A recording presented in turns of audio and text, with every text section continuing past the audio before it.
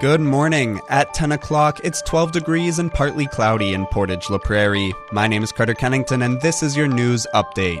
Today marks 20 years since the September 11th terrorist attack in the United States. Each September 11th, the International Peace Gardens commemorates the day and those lost.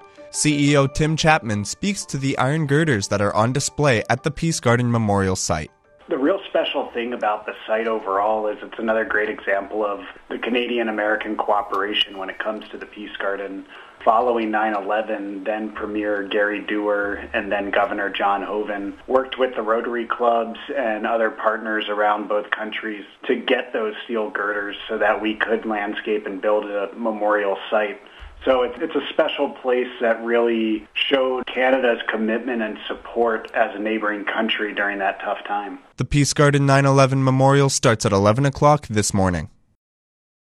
Residents of Portage-La Prairie have been without access to a portion of Crescent Road this year because of construction on the causeway, but that is slated to change. Director of Operations Jocelyn Lequi-Jobin gives us an update on where construction is currently. We've been doing paving this week. That's nearly done for this phase. Next week they'll be painting the lines on the road, and we're hoping, if everything goes well with weather and whatnot, that we'll have the main part of the causeway open to traffic next Friday. Phase 1 of the project took place in 2019, which consisted of demolishing the bridge and constructing a new one. Maple Leaf Construction Limited were awarded the contract. See photos at Portage Online. Portage-La Prairie RCMP recently thwarted a fraud situation. Here's Portage Online's Joshua Jackson. Police say they responded to a call regarding a woman attempting to use a debit card that did not belong to her at a financial institution on Saskatchewan Avenue on August 31st. Officers say they spoke to an employee at the bank, then were directed to a woman sitting outside.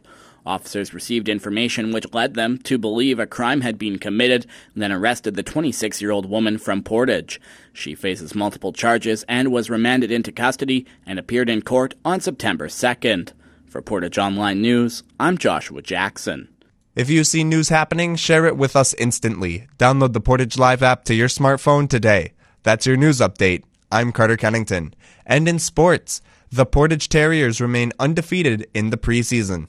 The Dogs picked up another 4-3 victory last night, this time coming against the Neepawa Titans.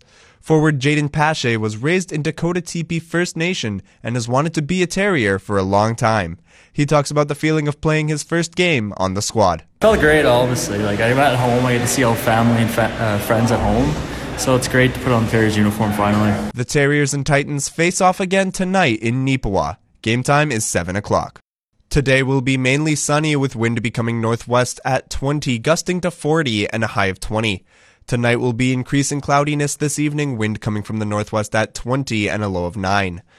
Tomorrow will be clearing in the morning, high of 21, UV index of 6 or high. And tomorrow night will be increasing cloudiness and a low of 9. Monday will be cloudy with 60% chance of showers and a high of 21. Tuesday will be sunny with a high of 21. And Wednesday will be cloudy with a high of 24. Around the region, Winnipeg is 11 and partly cloudy. Brandon is 9 and mostly cloudy. And here in Portage, it's 12 degrees. Humidity is at 73%. Wind is coming from the west-northwest at 6, and it's partly cloudy. From the Portage Online newsroom, I'm Carter Kennington.